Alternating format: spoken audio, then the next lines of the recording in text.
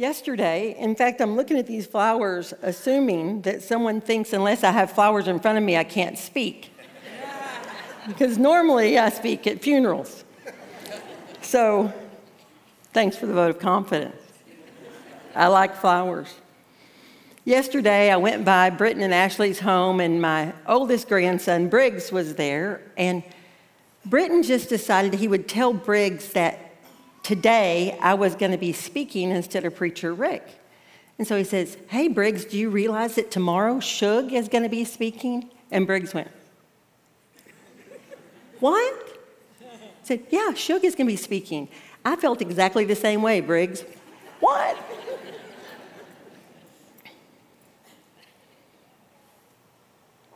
I'm thankful to be here this morning. In a world that weighs on us as Christians, I think regularly we select to be less, thinking it will save our strength, but instead it weakens us.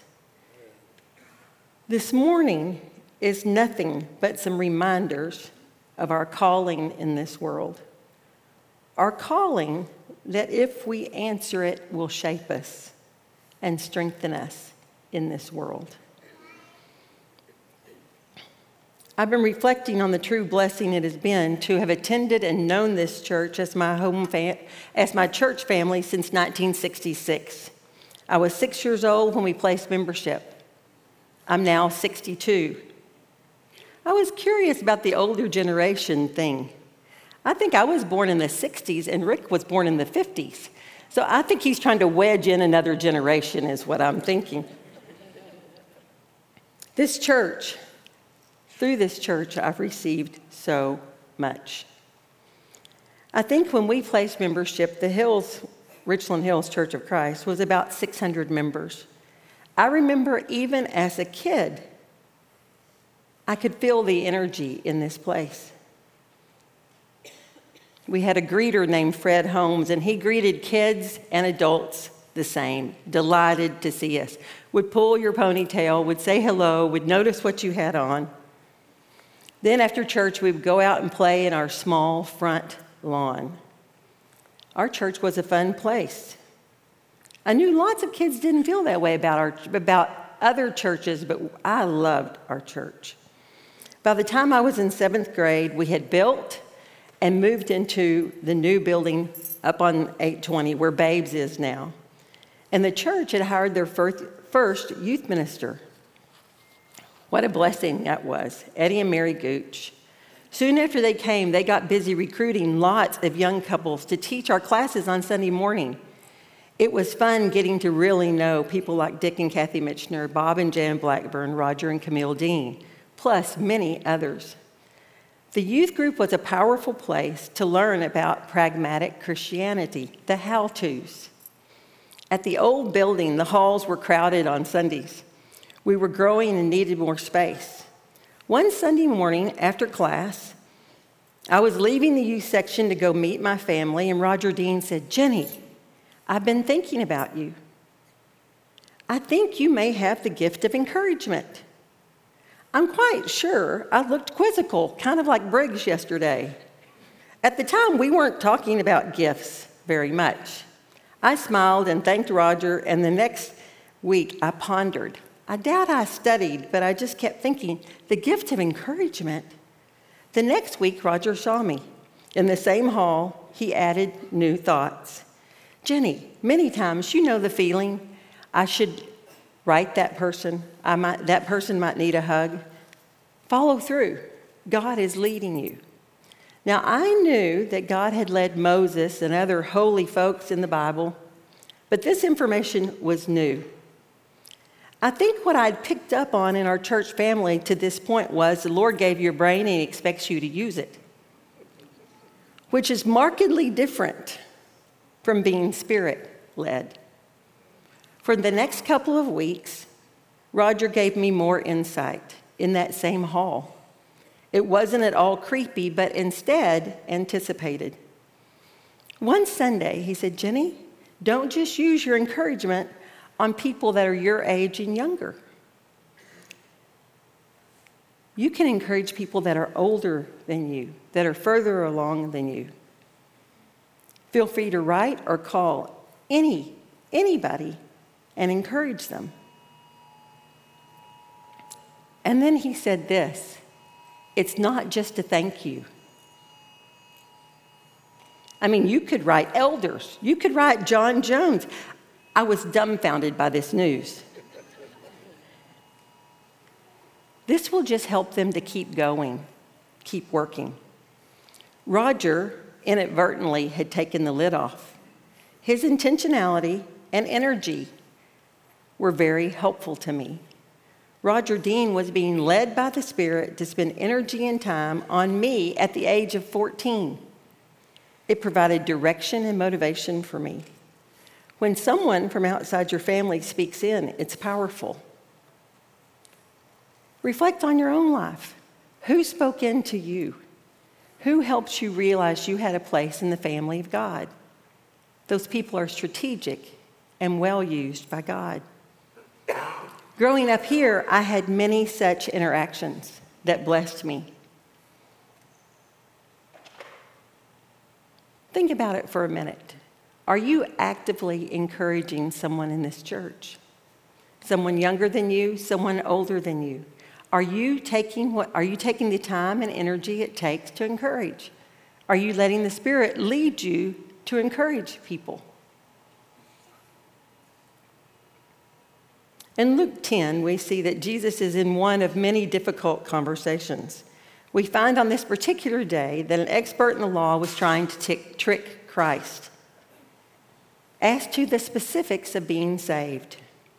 Christ said to the man, love the Lord your God with all of your heart, with all of your soul, with all of your strength, and with all of your mind, and love your neighbor as yourself. With that, the man doesn't seem to take a breath, and he says, well then, who's my neighbor? As if any of us love the Lord our God with all of our heart, with all of our soul, with all of our strength, and with all of our mind. It was as if that's already checked off the list. Now, who is my neighbor? Then Jesus begins to tell the story of the Good Samaritan.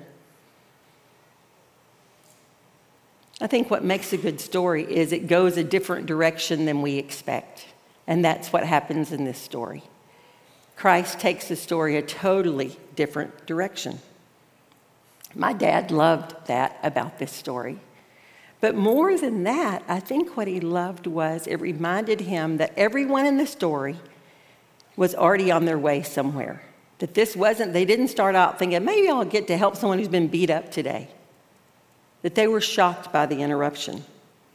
As my brother Kelly said one time, we never go out on the freeway just hoping to find someone with car trouble that we can help. We're always on our way somewhere, which means most of the time we don't stop because we have our plans.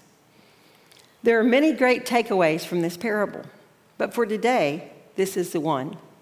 The Lord is honored when we choose to love others as we love ourselves. The Lord is honored by that. This story isn't told about a mom who is crazy about her kids. This story talks about someone you weren't expecting to love that you care for, that you decide, I'm going to take care of this situation. I think for most of us, this is a road less traveled. And yet, we are all included in this command of Christ.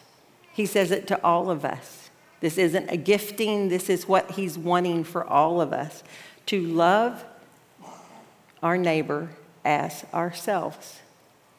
I think quite a few of us would be hard-pressed to prove that we're doing this.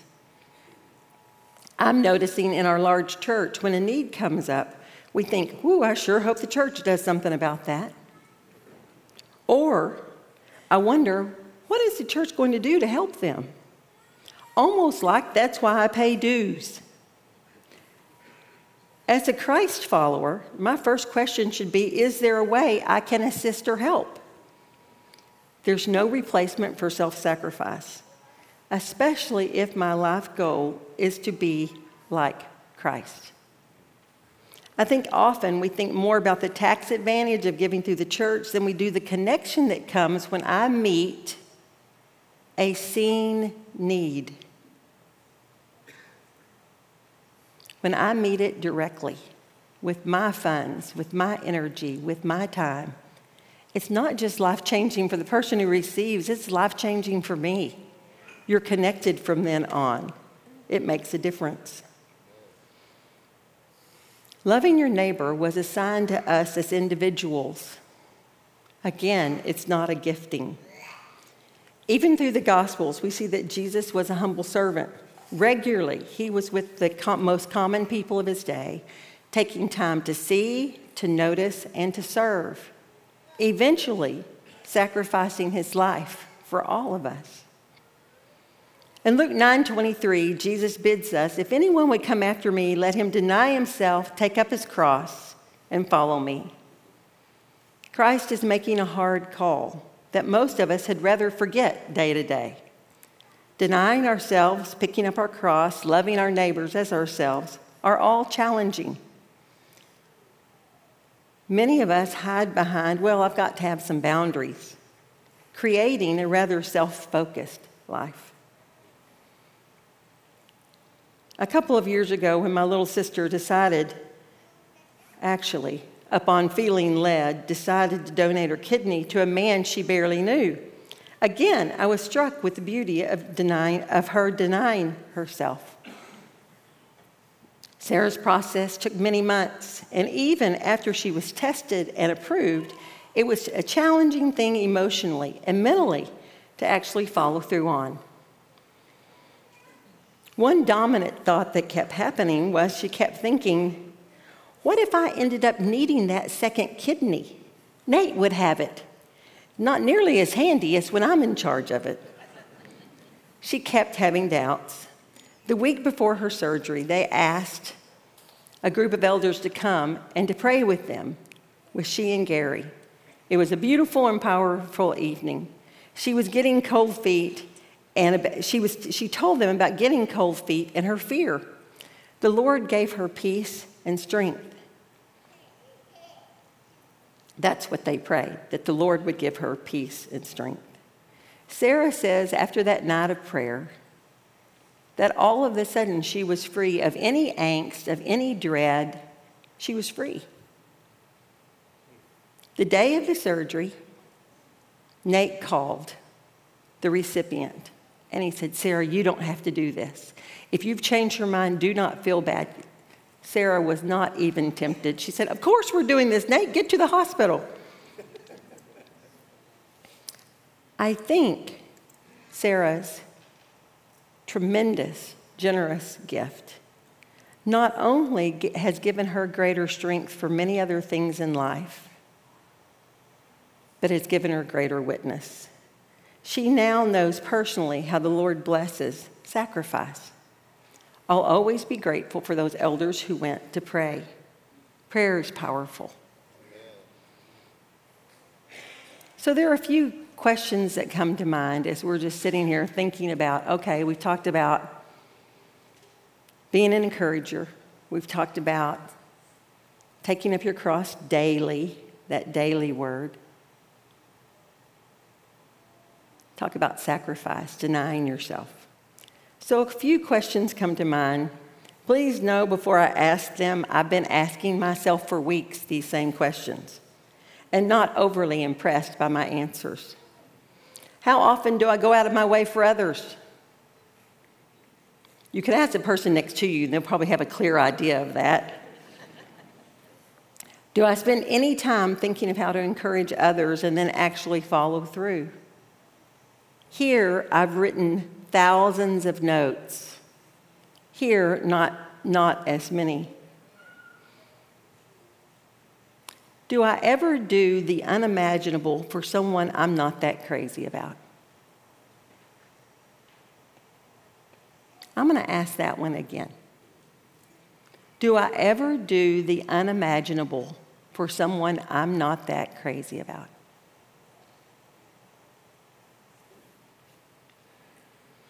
Is one of my favorite exercises bending over backwards? Lots of us aren't that limber. We're not used to doing it. Am I regularly aware that it is the Spirit who's putting pressure on me to go out of my way? What does that feel like? For me, it's pressure right here. I can just feel it's like, yeah, let's go ahead and do that. I'm like, oh, well, I don't really want to do that. He's like, yes, I'm totally aware of the fact you don't want to do this. If you wanted to, I wouldn't need to be putting pressure on you. How often do I change my plans for someone else's needs gladly?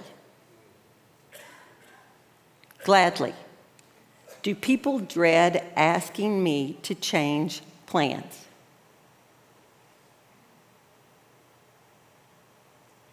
Does your mate dread saying, can we not go there tonight? Does she just dread that? Does he just dread that? Do your kids saying, oh, do they dread that? How often do I change my plans for someone else's needs gladly? Honestly, many times a day, I select not to go out of my way. Heavy on the my. Even as Spirit is prompting, there are times I think I don't really have time or someone else can handle this. Daily, I fail to pick up my cross. For a Christian, cross-carrying isn't to be reserved for rare instances.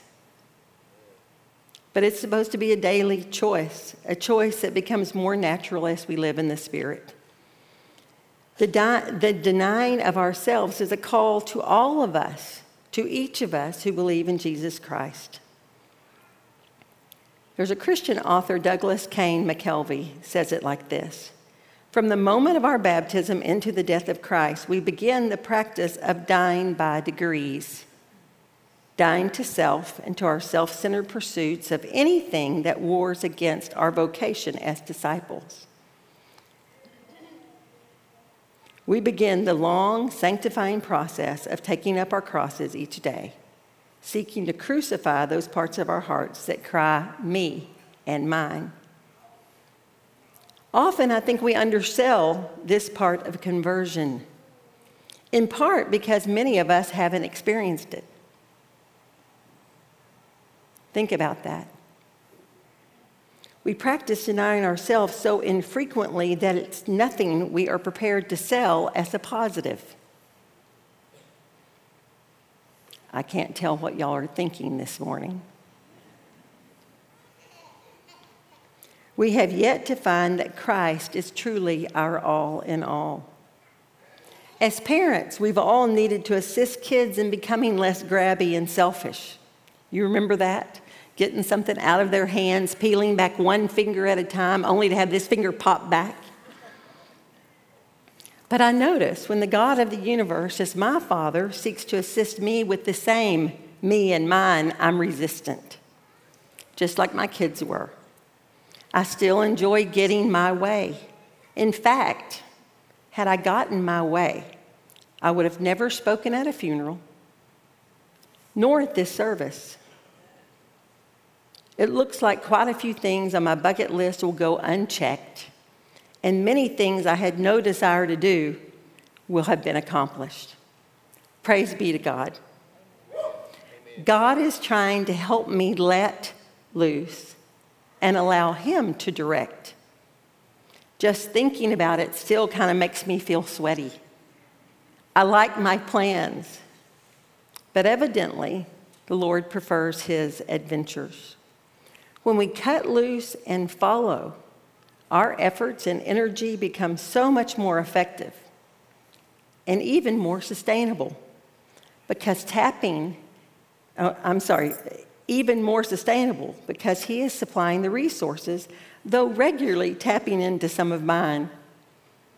1 Peter 4:10, Peter writes, each of you should use whatever gift you've received to serve others as faithful stewards of God's grace in its various forms. So today, I'm not coming to you as a teacher, but as a learner. I'm trying to learn this. I'm trying to grasp this. This first snapshot is LaVon Kirkpatrick. Maybe we can zoom in a little bit closer. LaVon was one of these folks. She taught me as a 4-year-old in Bible class. Her daughter Sharon and I are very good friends. I was in their home a ton. Dawn and LaVon were average income. Things at their home stayed pretty much the same. Once in a while, some new paint, but other than that, no big redo. Levon was always taking food to folks, taking showers, taking gifts to showers for new brides and babies with great joy. In her 80s, driving older folks to the doctor. Several years ago, I pulled up to their home and realized they were using the same trash cans they had used when I was a kid. I carried them up by the side of the house. It dawned on me that the Kirkpatricks had been stingy with themselves so they could be generous with others. Stingy with themselves so they could be generous with others. And I was one of those others. They could have gotten many new trash cans since the early 60s, but decided to make do so they could do things for others. Recently, as I was with Levon's kids after she had passed, they had asked if there was anything that I wanted at their home, at Levon's home. And I said, well, I was hoping I could get one of those metal trash cans, to which Donnie just shrugged, horrified. I said, I need the reminder of being stingy with myself. My folks live this way too, but it's just not my natural tendency yet.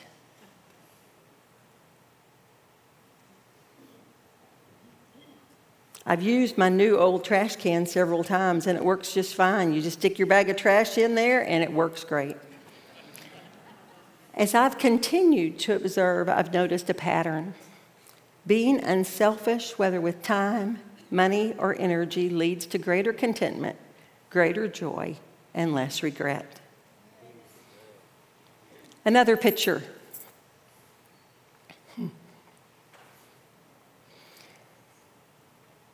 In August 2017, I was on a trip with some of our seniors. We were in Italy. Wasn't a mission trip, it was a just for fun trip. And as we're getting ready to leave, our flights get canceled, and it is a full 3 days before we leave. Everybody's kind of, this isn't what I thought, and some of us are worried, and others of us kind of enjoying the situation. But as we got on the plane, you could just tell that everybody on the plane had been jerked around somehow by the airlines. Even the flight attendants seemed worse for the wear. A few hours into the flight, okay, that's not the picture I'm supposed to be seeing. Mac, it's one before. Yeah, that one.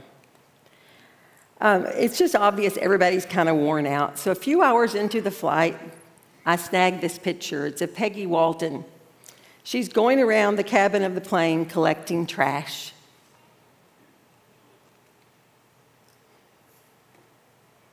She had volunteered to pick up trash on that plane. Who does that? She said, let me do this. And finally, it's kind of hard to tell Peggy no.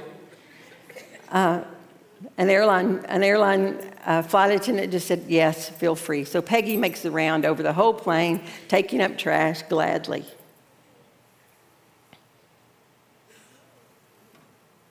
I love that. The flight attendant surrendered. Peggy's always looking for a way to serve. The last snapshot is of Jim Fisher. There he is. Sticks out his tongue first thing. A few weeks into COVID, David Meyer called and asked if our ministry would keep cooking. We're called the Kitchen Sisters. We'd get back to cooking for homebound folks and for seniors. And I said, well, sure. Maybe a week after that,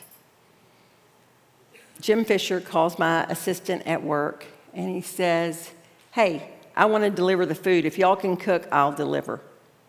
And he said, and if my kids needed to know about this, I would tell them. So he began delivering. He delivered and he delivered. He also kept extra bags of rice, beans, toilet paper in his SUV ready to help, things he had paid for. At one point, I felt a little bit worried. Is he really being careful? So I called and I checked in on him. He assured me that he was being careful, and then he said, Jenny, I can't just sit at home hoping it's all being taken care of. Too many people are needing help. As Jim served, his anxiety lessened and his joy increased. Now, a couple years later, he is still delivering, even with gas prices soaring. He's a servant. Peggy nor Jim had any idea I was talking about them today. It's not how they roll.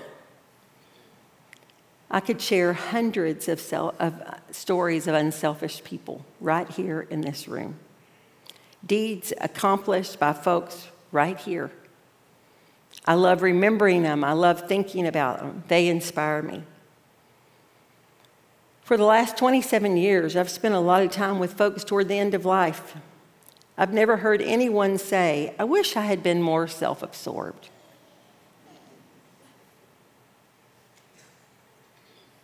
I've never heard anyone say, if I had only gotten my way more often. The way of Christ frees us from ourselves, allowing us to move in step with Him. He promises us that it's a better way to live. Let's get back to it. I think in a sense, COVID has robbed us of connection. And through being self-absorbed, we just find that it's just not as handy. It's just easier not to connect. And so this morning, we're going to connect. This morning, I'm hoping the Lord, I'm praying the Lord has already put on your heart someone you need to say thank you to, or encourage, or bless. So for about 10 minutes, we're going to practice what I've been preaching. How handy is that? Maybe you already know who you need to go see. But be assured, there are young parents in this room that need encouragement, students in this room who need a blessing, hurting folks who need prayer, worried folks who need some cash, stressed people who need someone to listen, lots of folks who need a hug. Most of what is needed is very doable on this day.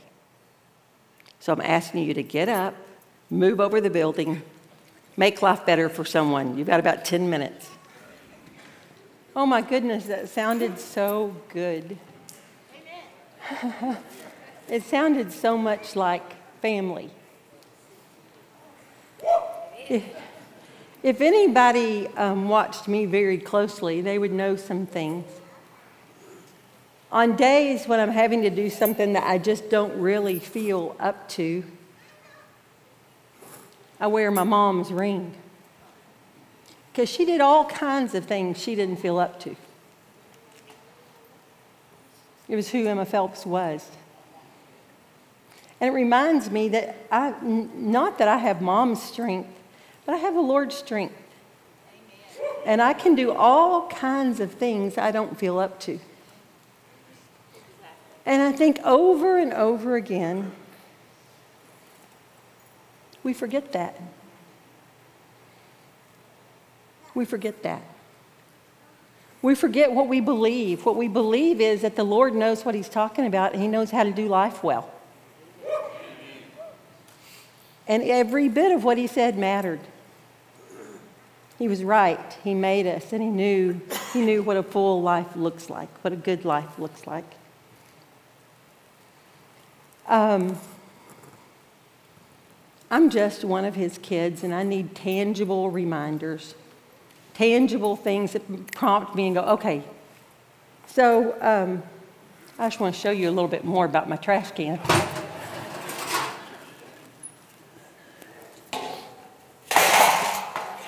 Pretty rough.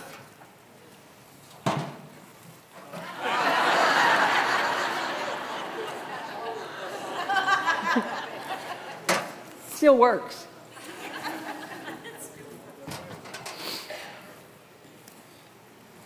I think there are just times I'm comparing myself to people that spend more than I do, go on better vacations than I go on, all these things, and end up thinking, yeah, I'm denying myself. When I see a hole in a trash can like that, it reminds me I'm not really. There's more to be sacrificed. There's more to give up.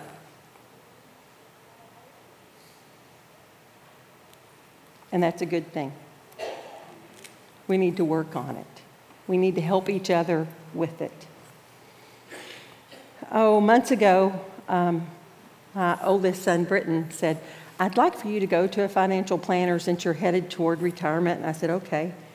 And so I took my little pile of things that I thought he would be interested in. His name's Josh. And I said, I'm just going to leave this, and you tell me. I said, okay. So when I got back to see Josh a few weeks later, I entered his office, and he had a little bit of a dubious look. And I thought, well, I'm sure it's because he's so impressed with the huge amount of money I have amassed. And so he was fixing to say something. I said, Josh, before you say anything, I need to tell you something. He said, okay. And I said, nothing you can tell me is going to cause me to worry. I don't care how bad the news is. I don't care what, nothing's going to cause me to worry. And he said, you're a rare duck. And I said, it's because I'm counting on the Lord. I'm counting on the Lord. Yes, I'm saving, but I'm counting on the Lord. Y'all, we got to count on Him. The truth is, none of us are good enough to make a big difference in this world without Him, without His Spirit prompting. We've got to have Him. It's amazing, any of us. He can use any of us. It's the truth, isn't it? It's amazing, but He can. And so I want to encourage you this morning. Maybe you've always thought you were going to be baptized someday. Maybe today's the day. Maybe you've thought, I really should get prayer. I'm hoping somebody will come today for prayer. We need you, Lord. We need you. Blessings on your week.